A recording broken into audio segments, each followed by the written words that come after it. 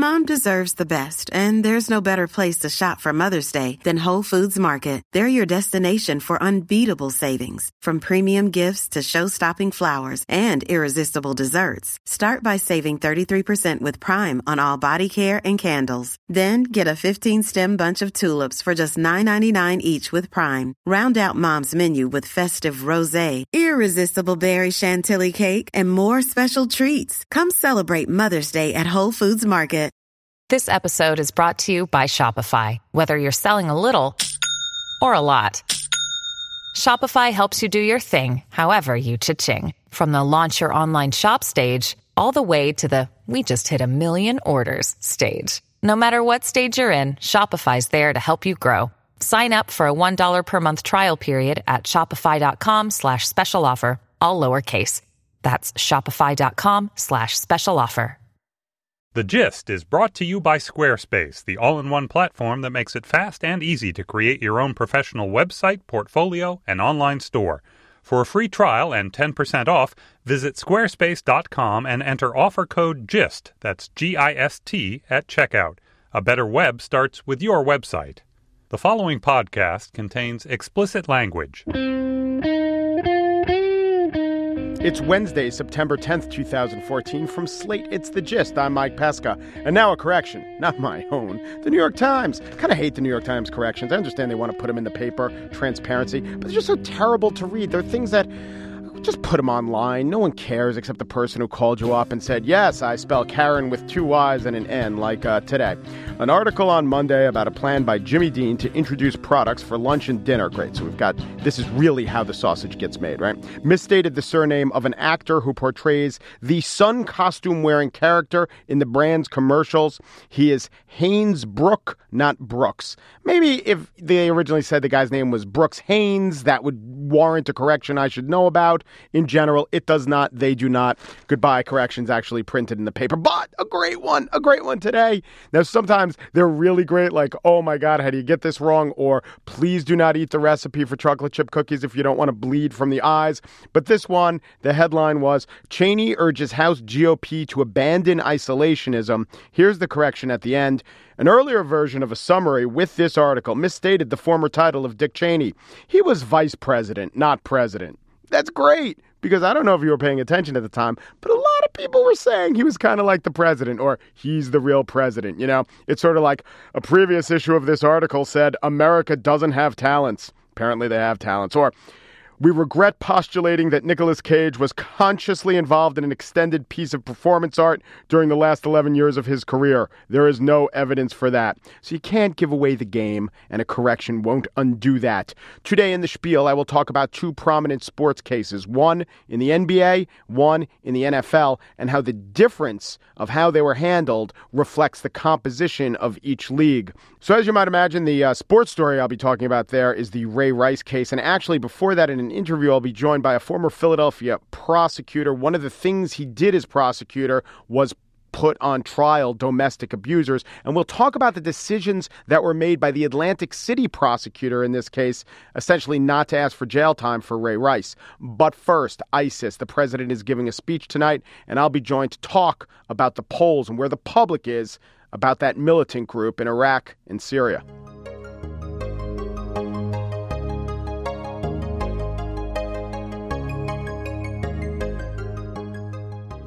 Tonight, President Obama will address the nation with details of his strategy on countering the rise of ISIS rebels in Iraq and Syria. The president has been assailed by rivals, but even some members of his own party, for dithering, for overcaution, for failure to recognize the seriousness of ISIS, and the great barb to commanders-in-chief whose commands don't include attack has been accused of weakness.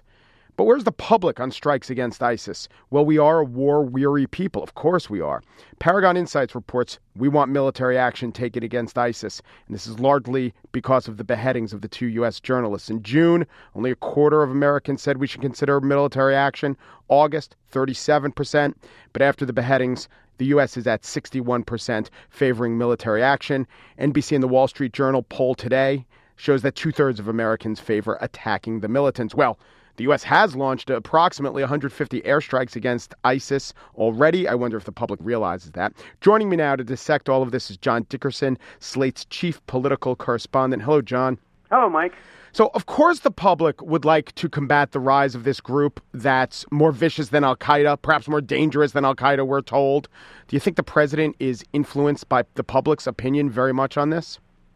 If you look at his relationship with the polls in two of his big primetime speeches that he's given on foreign policy, a year ago he spoke about the need to take action in Syria.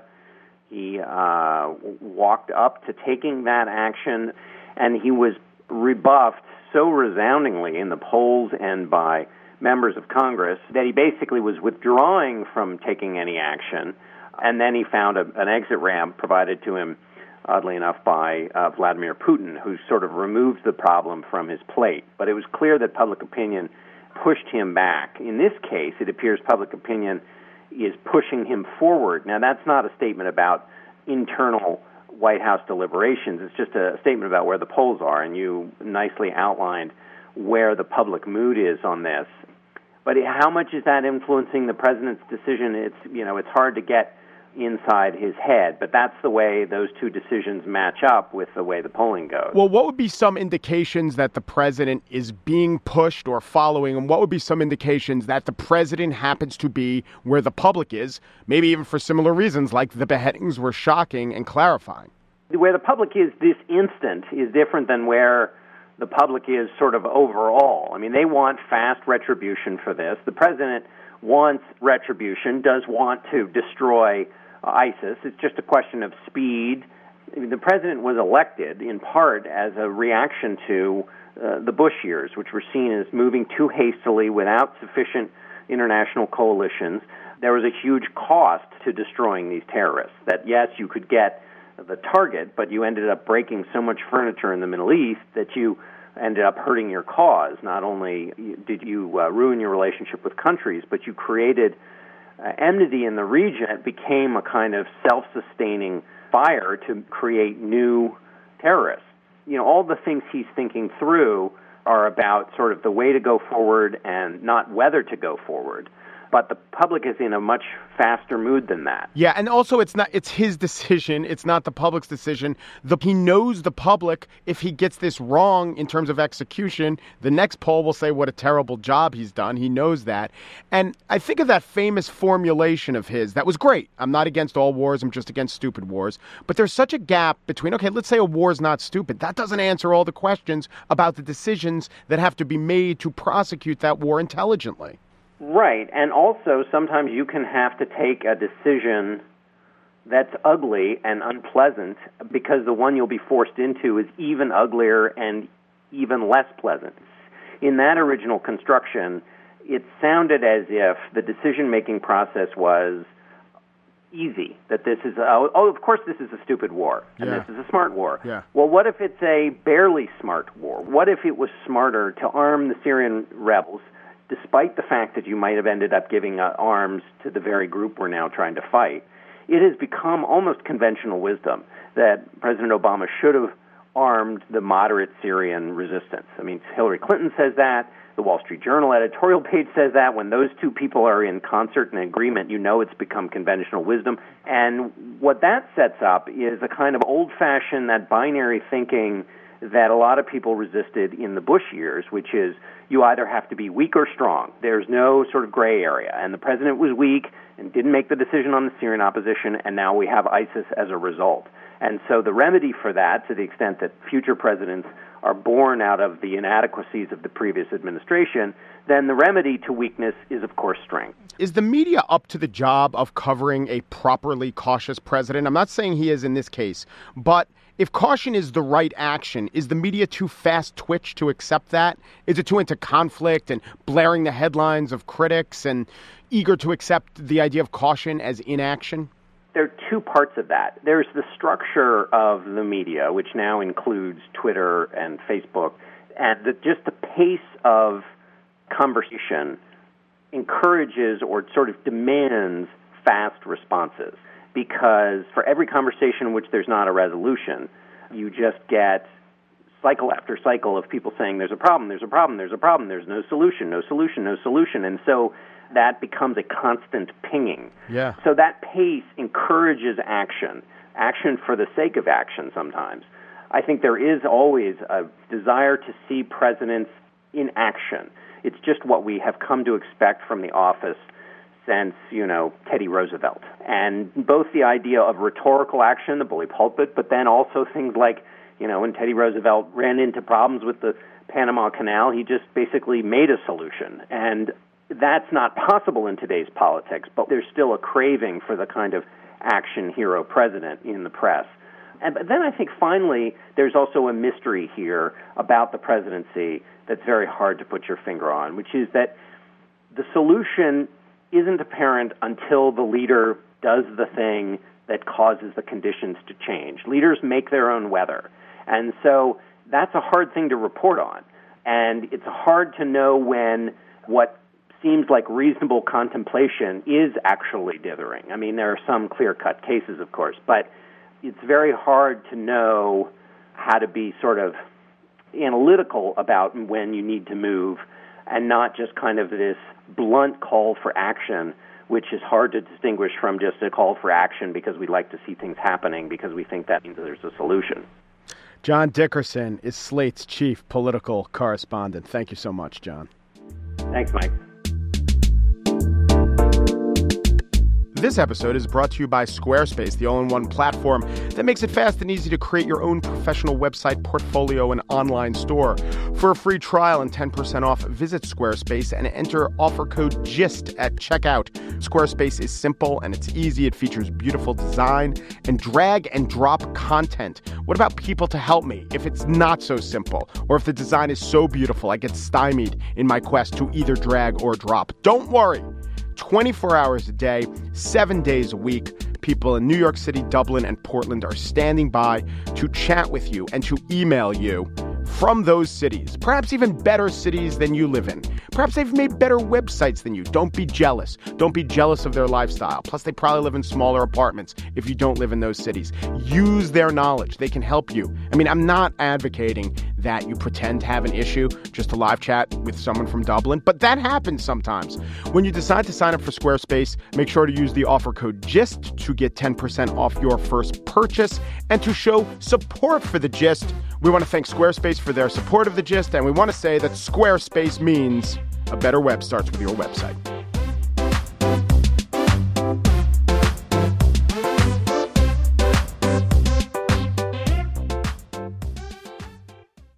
By now, we're all too familiar with the horrible images out of an elevator in Atlantic City, Ray Rice assaulting his then-fiancée, Janae Palmer, now Janae Rice. The couple is married. What this led to was a unconscionable 2-game suspension originally by the NFL, but Rice has since been kicked off the Ravens and suspended indefinitely when fuller videotape of the incident was revealed. Now, this has been the occasion for a discussion on domestic violence, which is good, but also, I think, some calls and some criticisms of the original Atlantic City prosecutor who didn't seek to try Ray Rice. In fact, Ray Rice entered into a diversion program, and upon completion of that, he will not have a criminal record. Well, I wanted to talk about the appropriateness of this with an expert. So joining me now is Christopher Mallios. He's an attorney advisor for AEquitas, which is the prosecutor's resource on violence against women. And he was a prosecutor in Philadelphia for 16 years. There he was chief of the Family Violence and Sexual Assault Unit. He's joined us before. Hello, Chris. Hi, Mike. How you doing? I'm doing well. So I think that a lot of people who cover this story cover sports, and maybe they haven't confronted what you as a prosecutor would have confronted so many times, which is a horrible act of violence against a woman. In this case, the prosecutor, as I reported, his name is Jay McKean. He did not want to try the case. He had Mr. Rice, who did not have a criminal conviction, who vowed that he would adhere to the terms of a diversionary program, enter a diversionary program. I want to ask you a couple questions about this. Is this the sort of crime or sort of incident where a prosecutor would seek for a diversion program, pretrial diversion program, instead of a jury trial? That does happen in a fair number of cases, and it even happens in felony cases. This issue of victim safety is often a complicated one because very often victims of domestic violence do not want to end the relationship, and they don't want to leave the abuser, but they want the violence in the relationship to end. And sometimes a diversionary program with batterer intervention treatment, with counseling, in appropriate cases with drug, alcohol, or mental health treatment can make a difference and provide some measure of safety for victims. I understand that a prosecutor might say it will be very hard to convince a jury if the woman who is supposedly the victim is on the side of the accused, in fact, has since married the accused. That would not bode well for your chances of jury conviction. In general, would a prosecutor take that into account, and should a prosecutor take that into account, a witness who is actually on the side of the accused? I've prosecuted those cases. I've also prosecuted cases in which the victim came in and testified as a defense witness and said it was her fault or it was an accident. Juries usually have a pretty good job of seeing through that. Yeah. Should prosecutors seek jail sentences for every man who knocks a woman unconscious? Well, I look at it this way. If I were walking down the street and someone that I didn't know approached me and cold-cocked me and knocked me down on the sidewalk, I would want there to be some accountability. Whether it's a long period of probation or jail, that's a serious crime and it's a violent crime. Well, crime that occurs within the family is no less serious and it's no less violent. And in fact, in many ways, it's much more serious, because that's a victim who is living in a situation where she doesn't feel safe in her home anymore, because the violence usually is pervasive, and frequently it escalates over time. With someone who's capable of that level of violence, beating them to the point of unconsciousness, that's a potential lethality indicator. And I always tell people, and I always tell the prosecutors that work for me, that prosecuting even misdemeanor domestic violence crime is a form of homicide prevention, because women who are killed are much more likely to be killed by a current or former intimate partner than they are by a stranger. So we need to take these cases seriously. What about the argument which we've seen put forth by the Ravens, not within the last 2 days, but consistently for about a year? Don't judge a person by one action. Don't judge a person by one mistake. In your experience, have you come across this sort of level of violence, a punch that knocks someone out, and that being a totally isolated incident? You know, I'm not saying it doesn't happen, but that's rare. When someone is beating their intimate partner, their wife, it's possible for that to be an isolated incident, but more often than not, that's occurring within the context of a battering relationship, where one person is using all their privileges, all their strength, all of their advantages to completely dominate another person and control their life. And frequently, the violence escalates over time, and frequently the violence escalates when the abuser is at risk of being found out or when they're at risk of losing control of the victim. So I understand that as a prosecutor, you'd want to go for a felony charge, maybe jail time, maybe probation. That's what you'd want. But right. If you believe that a diversion program and counseling can work, or if there's no evidence that abuse has happened before, and if the victim in this case is very much against prosecuting her then fiance, and if you see I'm sure this comes into play, the fiance talks to you, and you either get a gut reaction that this is something wrong, or a gut reaction that despite this horrific act, maybe this seems like a good guy, you add that all together, would you still go for the felony charge? It depends, Mike. Yeah. Sometimes you do and sometimes you don't. I gotcha. We look at everything, and there's actually some research on what we call lethality indicators, risk indicators, as well as risk inhibitors. Mm-hmm. Escalating violence is a lethality indicator. Violence against someone who's pregnant is a lethality indicator. The use of strangulation or deadly weapons or a gun in the home is a lethality indicator. Some of the lethality inhibitors are full-time employment, ties to the community, access to resources, and so there were some lethality inhibitors in this case as well. I'm not suggesting in any way that his status as a public figure, as a sports figure, was a lethality inhibitor, or that he was entitled to leniency based on that. But the research does show that there are certain things that weigh in favor of rehabilitation. That could be part of what the prosecutor considered. Janae Palmer, now Janae Rice, she was charged in this incident. There was also talk, which I think if we saw the videotape, turns out not to have been true, that it was a fight, an escalating fight. She was very much played a role, a physical role. Why was she charged? Is that proper? Or what should we think of that, the fact that she was charged and then it was dropped? And what are we to make of this argument that, it takes two to tangle or something? dual arrests in domestic violence cases are always a problem. Many victims of domestic violence use violence against their abuser to either fight back, retaliate, protect themselves, sometimes in anticipation of violence when they know what's coming because of a certain look or the use of certain words. They immediately start getting into a defensive mode and actually use violence themselves. We always caution police officers not to make dual arrests. It's a big mistake because it's their job to determine who is the predominant aggressor. And that predominant aggressor analysis is so important for the first responders to do. It's difficult to do after the fact. It's difficult for prosecutors to do. But if someone is a victim of a crime, if someone's a victim of battering, ongoing systematic abuse and control, and now they're beaten again and they use violence against their abuser and they are turned into a defendant in a criminal case, that's almost like using the criminal justice system to re-victimize that victim. It should never happen. I always tell investigators that I would rather you arrest no one than arrest both of them because you feel that you need to right away. Bring me the case as soon as you can, and we'll make a determination about who needs to be arrested and who is the predominant aggressor, but we'll only arrest one because when you arrest two people, they both now have Fifth Amendment rights, they both have rights to lawyers, and neither of those cases are going anywhere. And sometimes police, they rush and they make those decisions, and it's almost always the wrong thing to do. I understand that they pretty quickly dropped the charges against her and determined that he was the predominant aggressor and then moved forward against him. But now that she's been arrested, why would she ever want to participate in an investigation or prosecution after she's been handcuffed, treated like a criminal, and hauled off into a jail cell in a police station somewhere? Dual arrests are never a good idea. Christopher Mallios, attorney advisor of AEquitas, the prosecutor's resource on violence against women, former prosecutor in Philadelphia. Thanks again. You're welcome.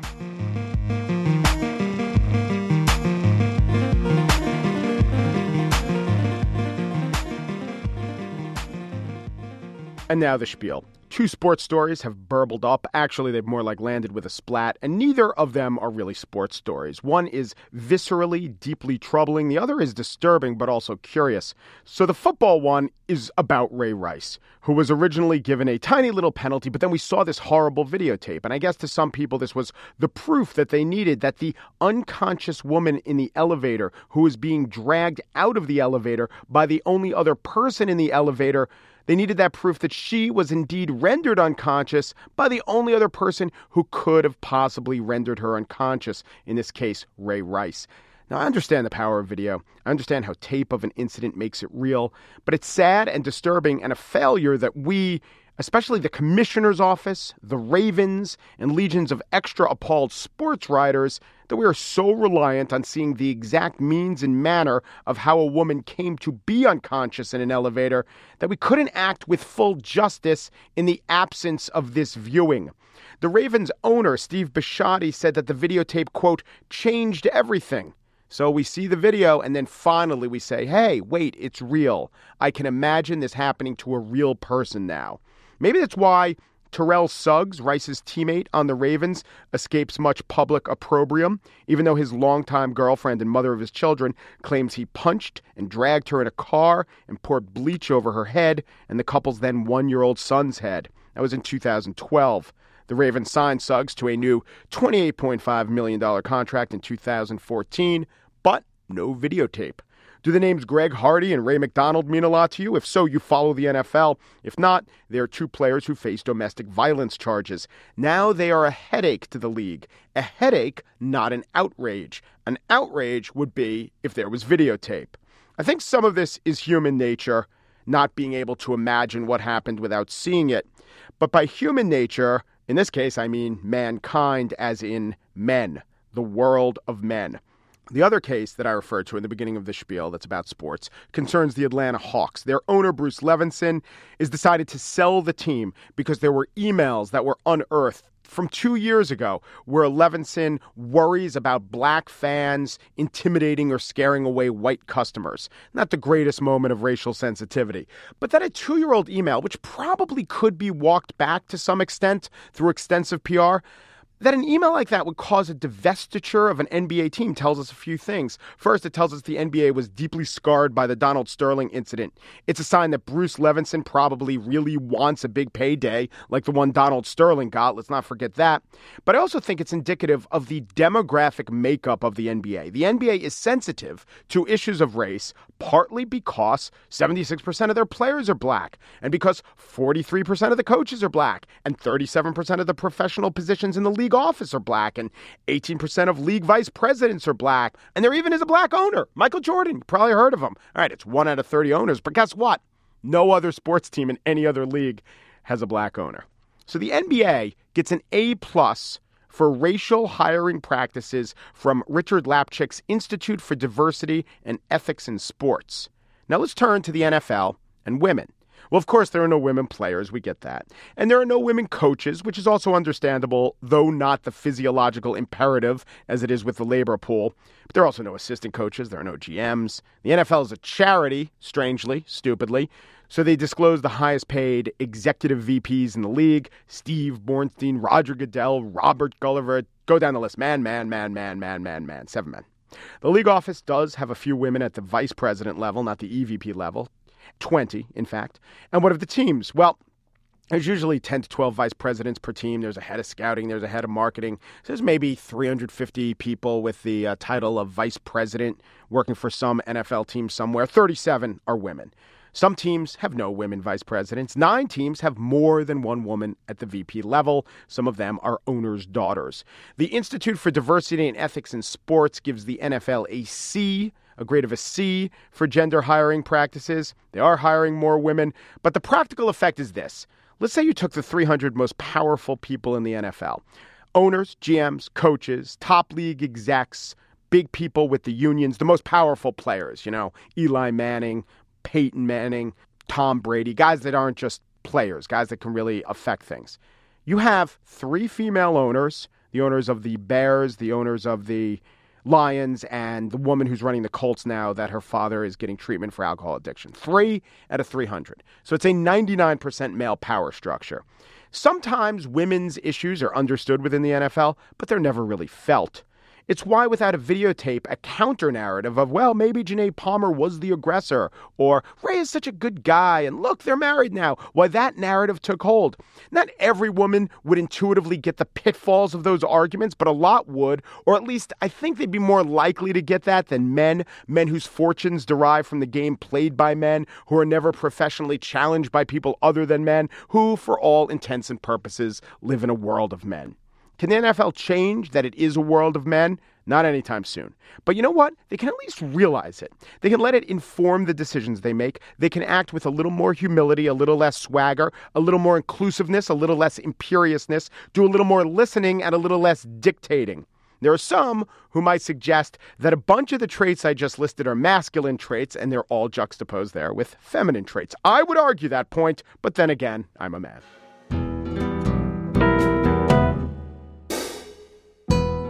And that's it for today's show. Andrea Silenzi, the producer of Slate Podcasts, used her time at the Slate Retreat to boat, hike, and traverse the halls of a huge hotel on a big wheel, writing red rum on mirrors everywhere. Andy Bowers, executive producer of Slate Podcasts, was denied Axe access and then later found frozen in a hedge maze. You can listen in SoundCloud or go to iTunes. We're on Yo. You download the app and you subscribe to podcast. As soon as this podcast posts, you'll get a Yo about that. Would you rather have an email about that? We got you covered. Go to slate.com/gist email. We'll let you know when the show's posted that way. Our Facebook page is facebook.com/gist email. I'm on there all the time. Our Twitter feed is Slate Gist, or email us at thegist@slate.com. I use the Slate Retreat as a time to recharge my batteries. Literally, I brought an 8-plug outlet and juiced up everything from my iPhone to the Brother P-Touch to the battery on my 1978 Oldsmobile Omega. So after the hotel loses power, we're all plunged into darkness. I sell all the devices at an obscene profit and escape into the woods yelling, "Free market forever!" with an implied, "Thanks for listening."